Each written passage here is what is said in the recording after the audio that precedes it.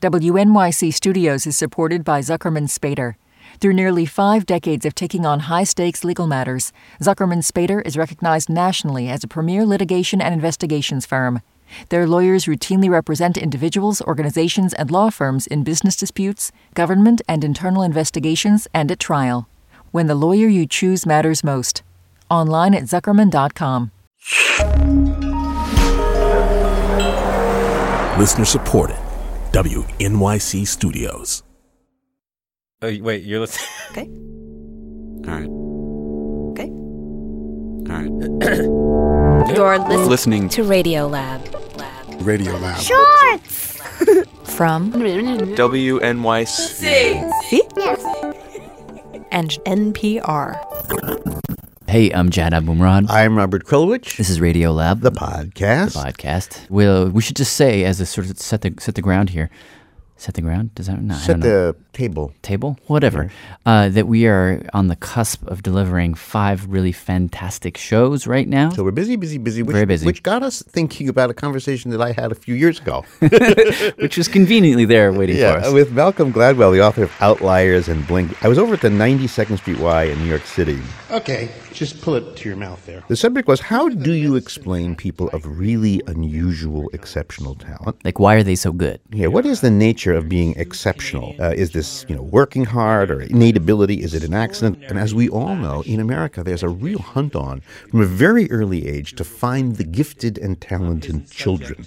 And we have programs in our schools all over the country trying to identify exceptional kids. Malcolm Gladwell hates gifted and talented programs. Yeah, it's ridiculous. Why do you decide? So a gifted program says that we identify a child and call that child gifted because of their performance at the age of whatever, 9 or 10 or 11 years old. Why do we care particularly how well a child performs at 9 or 10 or 11 years old? They're 9 or 10 or 11. They're a good 25 years from making any kind of substantial contribution to the world. Why don't we wait? What's the hurry? And also, how do you know? So, one child learns to read at 4. One child learns to read at 2.5.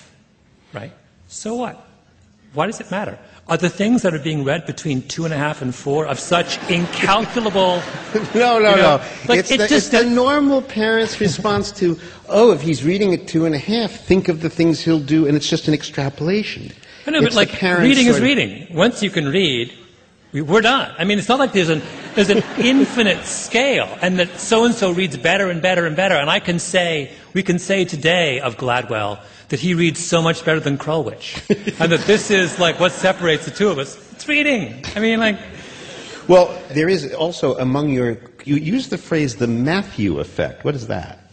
Matthew effect is a phrase coined by Robert K. Merton, the great genius sociologist of Columbia.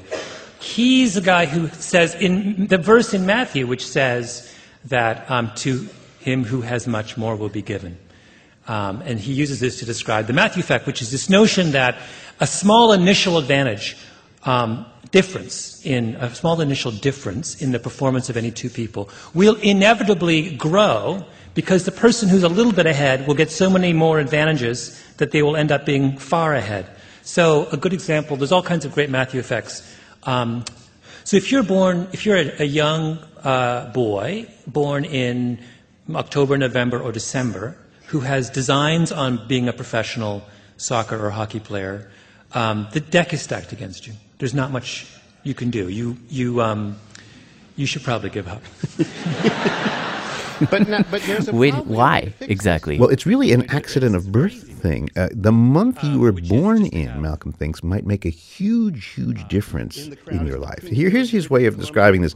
I'm going to read here a passage from his book, Outliers. On page 23 of your book, you do a play-by-play. Kind of a clever way to do this. We're at the Memorial Cup Hockey Championship. I want to read what you wrote. March 11th starts around one side of the Tigers' net, leaving the puck for his teammate January 4th. He passes it to January 22, flips it back to March 12th, who shoots point blank at the Tigers' goalie. April 27th blocks the shot, rebounded by Vancouver's March 6th. He shoots. Medicine Hat defenseman February 9th, and February 14th dive to block the puck. January 10th looks on helplessly. March 6th scores. Question is, why did you choose this peculiar kind of nomenclature? Because I wanted to make this point that an extraordinary number of hockey players are born in the first 3 or 4 months of the year. 17 of the 25 players on the Medicine Hat team were born in those first 3 months. Yeah. Why? Yeah. Because the eligibility cutoff date for age class hockey in Canada, in the world, is January 1st. And we start recruiting all-star squads in hockey in Canada when kids are 9 and 10 years old. But of course, when you're 9 years old, the best one is the oldest one, right? So all you do is you choose the kids who are born closest to the cutoff date, and then you give them special coaching and put them on all-star squads until 9 and extra games and extra practice, until 8 and 9 years later they really are the best. And by the way, we see exactly the same effects in school systems. Right? The relatively youngest kids in the class underperform the relatively oldest kids, and that underperformance lasts into the college years. The young kid born in the last 3 months of the youngest 3 months of their age cohort in school are something like, I forget the exact number, 9 or 10% less likely to go to college than those born in the 3 oldest months. And we can fix it really easily. You've got 3 classes in an elementary school, right? Typical elementary schools divide them up by birthday, right? Well, doesn't that mean, though, that you had like a half dozen soccer moms to work out the logistical problems because you've now got 4 leagues where you used to have 1, and someone has to be in the Seward Park on Mondays and Wednesdays, but who's going to be on Seward Park on Thursdays and Fridays? That kind of. So you would, just for the sake of efficiency, you'd be I wasn't perfectly saying happy that. I was to sacrifice the talent of 2/3 of. No, what I'm saying. No, but this is exactly. I brought this up with. I had a conversation with this hockey guy in Canada. Big deal hockey mocker. I don't know whether they call them mockers. You can call them mockers here. But, absolutely. And I say to him, look, you're Canada. You want to be the best hockey country in the world.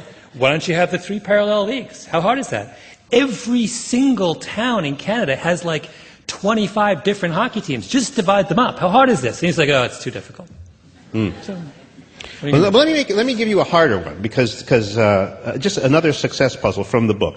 I'll have to set it up for you. It's about the Janklow family. Yeah. So there's 2 Janklows. We're going to talk about Maurice and Mort, but since those names are so, we call one Daddy Janklow and one Sonny Janklow. Yeah. So Daddy goes to Brooklyn Law School, class of 1919, sets up a practice in Brooklyn. He's an elegant fellow, dresses in a Hamburg, Brooks Brothers clothes, drives a big car, moves to Queens, marries the right girl, works hard, sets up a business, goes nowhere. Yeah. The son, baby Janklow, born 30 years later, gets a law degree, marries nicely too, works hard too, puts together a cable franchise, sells it to Cox Broadcasting, makes a fortune, creates a literary agency, Janklow and Nesbitt, signs You. Now he lives on Park Avenue. He has an Anselm Kiefer painting and his own airplane. So the question is the son succeeds, the father fails. Why? Is this a question of talent?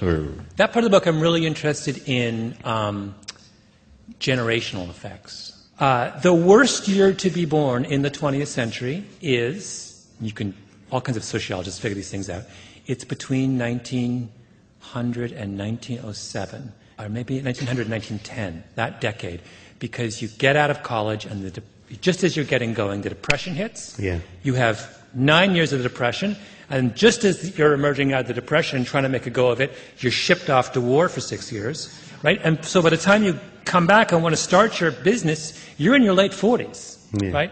So it's really, really hard whereas the best year to be born in the 20th century, if you grew up in New York City, actually, I think anywhere, but particularly in New York City, is 1935. Because it's perfect, because it's the smallest birth year of the 20th century. And you always want to be part of a really small birth cohort, because no one's competing with you. Right? Think about it. So the difference between being a part of the smallest birth cohort and the largest one, the differences between the smallest and largest is enormous. It's like per capita, twice as many babies are born in 1920 as 1935. So if you're in 1935, there's this huge generation before you. So what do they do for that generation? They build big, huge, shiny schools and hire tons of teachers. Right? Then there's no more kids. So you sail in, and all of a sudden, your older, brother had 35 kids in this class. You have 18. Your older brother competed against a zillion people to get into City College. You competed against no one. You wanted to join the debate team. No one went out for the debate team. You were captain of the debate team. Like, I always, it's funny. You always talk to people in this born-age small cohorts, and they always think, you're talking to some guy, accomplished old guy, grew up in the Bronx, white hair, and he'll tell you about his extraordinary high school experience, and you say, I was captain of the basketball team. And you look at this guy, and he's 5'2". And you say to yourself, this is a man who belonged to a small generation, right? Nobody was going out for basketball. So these guys, they haven't made in the shade. And then they come into the workforce. They go to Harvard Law School. Of course they go to Harvard Law School, right? No one's applying to Harvard Law School. Then they get out in the workforce. Do they get a job? Of course they do. Everyone's desperate for work because there's no one out there. And then what's behind them? The biggest generation of the 20th century. So they sail into positions of authority, and they have in front of them this enormous market to serve, right? It's just genius. You can even go more specifically. There's this great thing that happens, great, in quotation marks, in New York City in the Depression, which is that a whole bunch of very, very, very able people can't get jobs in the private sector. There are no jobs in the private sector. So what do? They become teachers, right? And you talk to this generation born in 1935 about their high school experience, and I lost count in the number of people of that generation who went to public schools in New York who told me, for example, that their math teacher had a PhD in math. And so here's a generation who not only could they be captain of the basketball team, but their teachers were these extraordinary people who, were, by virtue of a lack of opportunity, ended up in the public school system. So is that the difference then between Jean-Claude Dad and Jean-Claude Son? That is just it's the beginning of the explanation. I mean, I never met Jean-Claude. I mean, you can only go so far with this, but it helps you to sort of set the stage to understand that here you've got these two very capable people, one of whom achieved extraordinary success and one didn't. And I think you have to go beyond the individual to make sense of that. Right? I mean, so there is such a thing as getting an accidental boost. And I mean, nobody chooses when they're going to be born. It's always mom and dad's fault. Yep. But there's something even bigger and even more important than good luck with your birthday. And to illustrate this, Malcolm cites the example of Bill Gates, the so-called genius behind Microsoft. Why do you say so-called? You'll see. He's the luckiest guy in the world, and he's the first to tell you that. He goes to...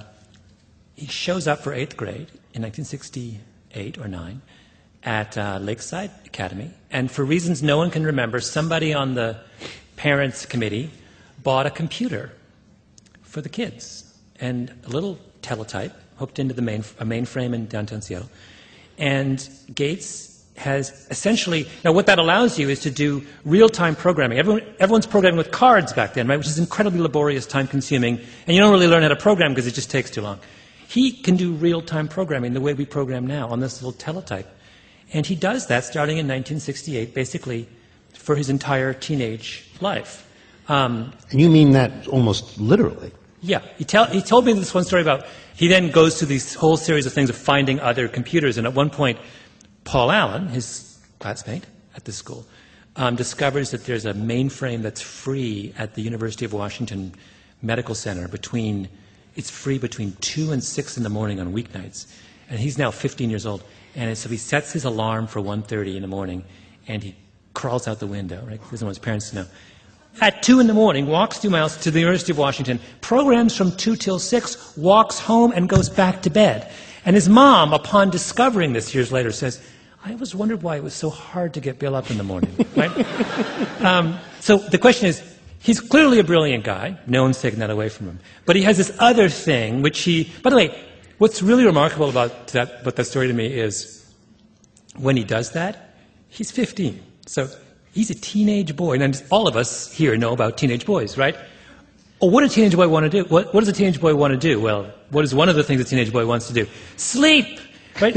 Yeah. Here's a teenage boy who is willing to surrender his sleep, 5 nights a week, to program from 2 to 6 in the morning. That is what's special about Bill Gates. And it accumulates, right? It's 3 hours or 4 hours a day, and then 5 hours a day, whenever you can make it 6 hours a day, and it's for years and years and years until he clocks in a lot of hours. Yeah.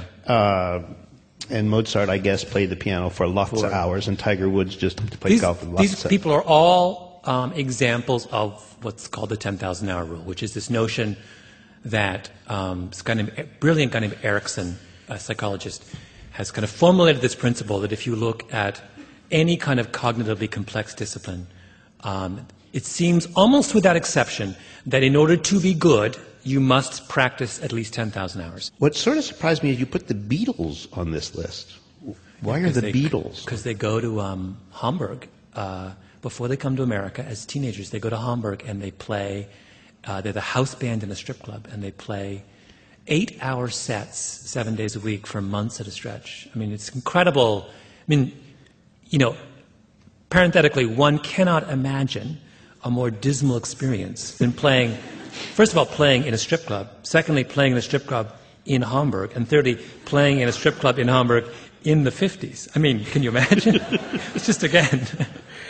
So they learned in those hours and hours and hours of playing every night, they learned just to play and play and play and play whatever, and somehow, because, I mean, there is, in the book, you're arguing, I think, that, I mean, you could say, by the way, that the Rolling Stones, I don't think, went to Hamburg. And there probably were other Liverpool bands that did go to Hamburg and played in the same strip clubs, and you do not know their names. So I don't know how you... Is it necessary, not sufficient, or sufficient, not necessary? I forget which way it goes. But whatever way it goes, it's that. It's that. Okay. But now, so what we got here then is you have this talent plus the persistence versus this Matthew effect. That is, with the Matthew effect, you start out with these little accidental differences, and then coaches and situations magnify them so they get bigger and bigger. But with persistence, what seems to be happening here is the accidental differences that may have given you advantages get narrowed when you add the practice, add the practice, add the practice. Mozart at 13, copying other people's work. Practice, practice, practice, practice. Mozart at 17, better. Mozart 23, 24, oh my God. Yeah. Right? So Lennon and McCartney, at 15, 16, 17. But when they make their jumps, they make leaps of a genius nature. Mm-hmm. Leaps that are not available to other people. Isaac Newton, he goes home for vacation, thinks about how am I going to measure this, and he invents calculus. So you are being accused of being a genius denier. Yes. Are you a genius denier, or are you simply a genius disliker?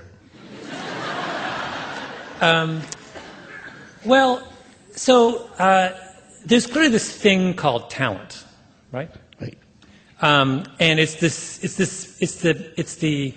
the magic dust, right, that gets sprinkled onto persistence. It turns a lot of hard work into something great.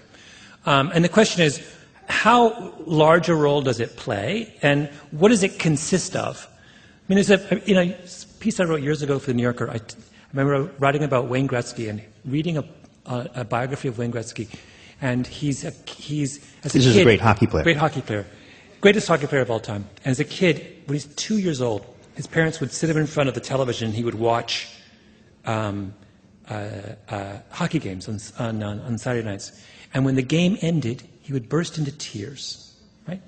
And it was this little glimpse into his future greatness, because here he was at 2, and he loved this thing. He couldn't even play hockey. He's 2. I mean, he can barely walk. But he already has understood he loves this thing so much that for it to end is an unconscionable burden, right? And it's like the world is ending, and he's disconsolate. So what is Wayne Gretzky's talent? Well, part of it is his extraordinary, vision, his coordination, his whatever is this. But a lot of it is this guy loves this game so much that he would do nothing but do it and think about it and engage it and do all those things. Now, is this magic dust called talent? Is that all it is? Maybe. I don't think. But I don't think that's denying or hating genius, though. I think that definition of genius is far more appealing to me than the notion that it's simply some sky-high IQ or some... well, this is the genius which just won't quit, and you can't even... It won't quit you. Sort of like Breakback, movie about the two guys on the mountain. I mean, I'm recasting it sort of like what? Breakback, I won't quit you. So So it's the love of hockey. Yeah. That will not speak its name. Love that dare not speak its name. Yes, I suppose that's not an analogy that would have occurred to me. But, maybe one of the things that I detect is that it's not that you don't like geniuses; it's that maybe you don't think we need them. I want to back up for a moment. Okay. Why are people so hostile to the notion that what genius is an extraordinary love for a particular thing? Why is the love? So we hear the ability definition of genius, the rare ability definition, and we think, oh, that's so plausible. Totally, that's what it is. But then we hear the extraordinary love definition of genius, and we say he's a genius denier. Why? Why are we so hostile to the notion that what separates the genius from the rest of us is the genius loves what he or she does more than we do? But we have no problem at all that what separates the genius is that they have some. Because it misses the point. I mean, there are people like Paul McCartney. Are you hostile to the notion of love, Robert? Is that what that is? Do you? I know. I just want to make an obvious point here that Harry Smith. No, that's a real person. Harry X could love writing songs, but Paul McCartney even could the love... way you say "love," though, is so. Really, have you thought about this? No, okay, come on. I'll do it differently. Your Harry X could love. That's better. Writing songs. He loves writing songs so much that he can't stop, but for lunch and dinner, and sometimes not even those. But next door is Richard Rogers, little Ricky Rogers. Mm-hmm. He loves writing songs too. But for some reason, Harry writes and loves writing. Ricky writes and loves writing. And Harry writes an unmemorable song called The Babbling Brook Flows To and Fro. And Richard writes Some Enchanted Evening. Well, no. So So there's a difference there. No, well, but hold on. The love doesn't get you... No. The love does. So think about this. Love is not the complete explanation. Love is the way in. Because Wayne Gretzky loves hockey so much, he thinks about it all the time and does more than that. He engages the sport in a way that no one else had ever engaged it. So there's this wonderful, remember when I was writing about Gretzky, there's this thing that he famously did once where he scored a goal from behind the net. And he flips the puck over the net, and it kind of does a little thing and goes in. And the reason no one had ever done that before was not just that no one could do it. Lots of people could do it. It had never occurred to anyone else before, right? No one had engaged the sport on that level. So why is Gretzky engaging in that way? Why is he thinking about it that deeply and creatively? Because he can't get hockey out of his head, right? Whenever I encounter someone like that, I cannot get past that sense they give off that they have found their calling, that they are actively in love, in almost a romantic way with this thing that they do. No, you're right. Absent that, you can't be a genius. I'm sorry, you can't. Are you convinced yet? Are you still holding out for some chilly, abstract, Nietzschean notion of... No, I'm going to pull back for a minute here. We went on a little bit longer, but I think I can just shut up. Go Malcolm. That's what I say. I say go Malcolm right there. Really? Although, I would say he might be shortchanging the idea that there's a diversity of ability out there. Innate talent. Yeah, but I do agree with him, though, that the idea of genius, that old 19th century stupid idea, does contain within it a really dangerous thought, which is that our abilities are just sort of God-given, and so they're fixed. But his argument would be, you need some talent, and you need certainly a little bit of good luck. But what you really need is this strange love of the thing you're doing, and it's the love or the determination to succeed, if that's what love equals, that makes you just want to do it, and then do it, and then do it some more. Amen. Yeah, we should thank the 92nd Street Y and then get the hell out of here. Thanks to them. Thank you to Malcolm Gladwell. And to you for listening. I'm Jad Abumrad. Hi, Robert Krulwich. All new episode in 2 weeks. See you then. Hi, this is Alicia Sunsmo, Radio Lab listener from Grinnell, Iowa. The Radiolab podcast is funded in part by the National Science Foundation and the Sloan Foundation.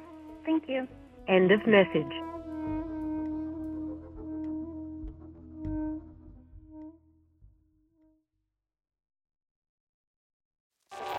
Radiolab is supported by the John Templeton Foundation, funding research and catalyzing conversations that inspire people with awe and wonder. Learn about the researchers making the latest discoveries in the science of well-being, complexity, forgiveness, and free will at templeton.org/podcast.